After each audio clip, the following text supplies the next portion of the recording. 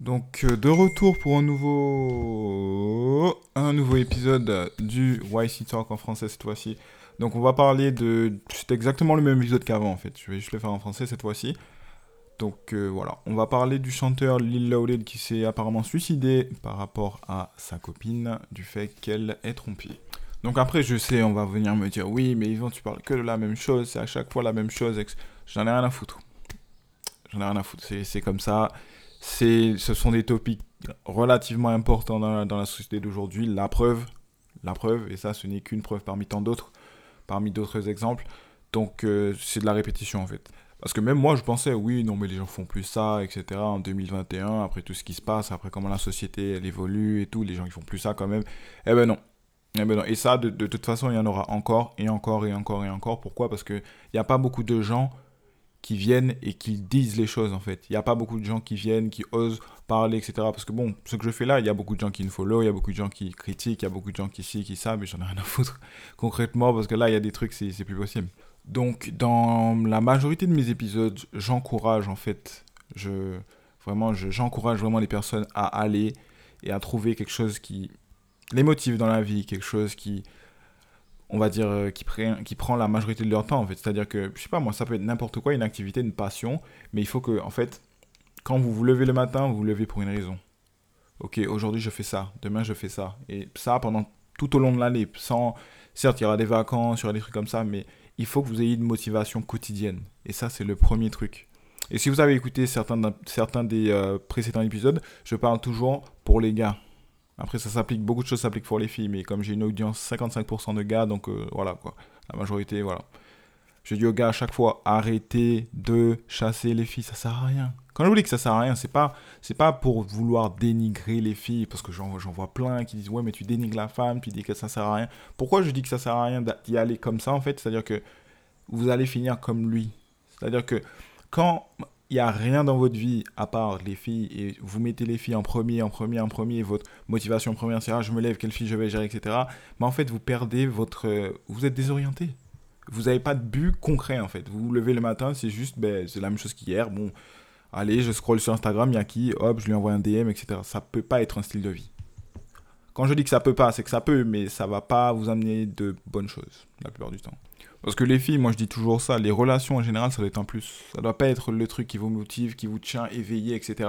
Parce que ça, c'est bien beau, mais on n'est pas dans Disney Channel. On n'est pas dans les télé-réalités, dans les séries, dans les conneries du style où on vous dit oui, non mais, ah oui, c'est elle qui me tient éveillé, enfin c'est elle qui me motive à rester en vie, etc.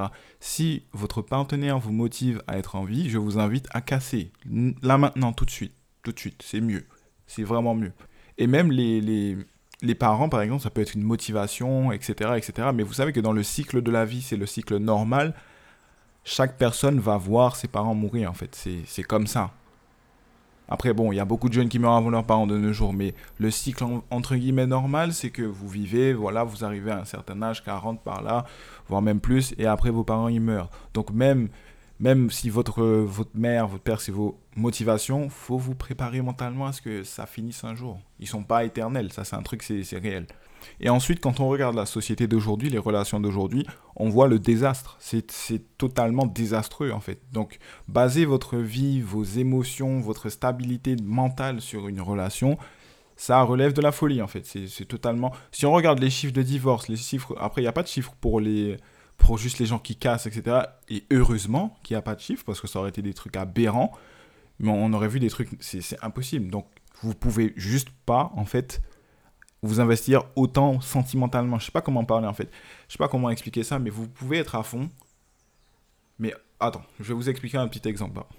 Il y a une petite balance, en fait, entre être à fond dans la relation et savoir que ça peut rater, en fait. Et quand j'explique ça aux gens, ils me disent oui, mais t'es défaitiste, t'es pas optimiste ou quoi que ce soit. Non, je suis juste réaliste. Il faut être conscient de la société d'aujourd'hui. Et ça, c'est peut-être l'esprit d'investisseur qui me fait penser comme ça. C'est que je sais que je fais ça, je le fais à fond, mais ça peut foirer.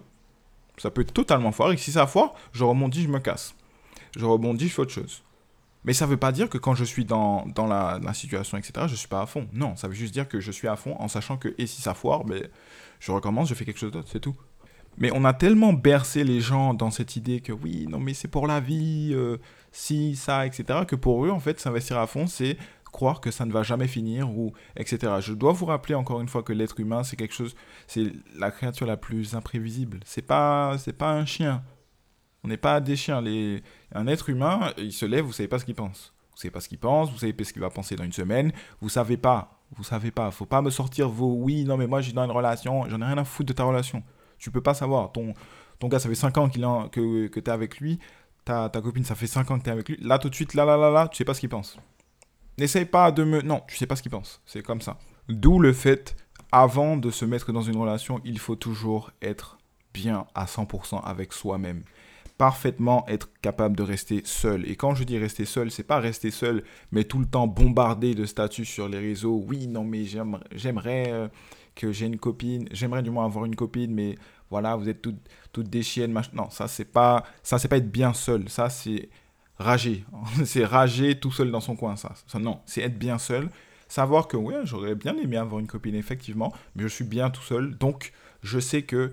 Ou bien par exemple pour une fille, je sais que si j'ajoute quelqu'un à ma vie, c'est un plus. C'est pas oui, non, mais je suis complètement éclatée toute seule, ça me fait chier d'être toute seule, je m'ennuie, etc. Non, non, non, non, non. Si vous faites ça et que vous ajoutez quelqu'un dans votre vie comme sauveur de votre ennui, etc., ça va foirer. C'est inévitable. N'essayez pas de... Non, non, non, non. N'essayez pas de me prouver que vous pouvez le faire, vous pouvez pas le faire.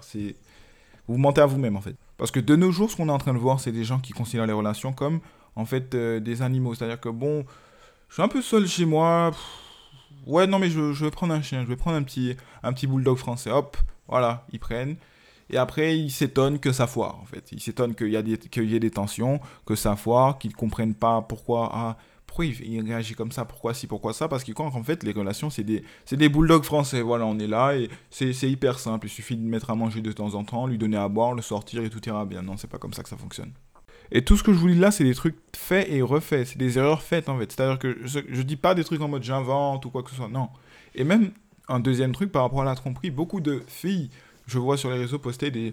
Ah ouais, mais ce gars-là, il a trompé cette fille-là. Éclatez ça. Faut arrêter. Éclater cette bulle, ça sert à rien. C'est pas... Vous savez que ça se passe pas comme ça, en fait. C'est pas, waouh, je sors avec Beyoncé, je vais jamais la tromper, ok. Vous savez que l'être humain, on s'habitue à tout. C'est-à-dire que la fille que vous adulez, etc., vous la donnez à n'importe quel gars pendant un an. C'est bon, il est habitué, en fait. C'est comme les voitures. C'est comme les voitures. Vous me donnez une Lamborghini là tout de suite. Le premier mois, ça va être fun. Le deuxième mois, ça va être fun, mais un peu moins. Le troisième mois, ça va être fun. Au bout de 5-6 mois, bon, c'est cool Lamborghini, mais je veux autre chose. Eh bien, c'est exactement le même type de fonctionnement du cerveau avec les relations, avec les gens. C'est pour ça que le physique, en fait, les filles, entre guillemets, belles ou quoi que ce soit, les frappes ou quoi, ne vous considérez pas comme à l'abri de ce genre de trucs-là, en fait. Non, vous n'êtes pas à l'abri du tout, du tout. Et aussi, en parallèle de tout ça, il faut pas se dire, oui, non, mais s'il trompe, c'est avec quelque chose de mieux.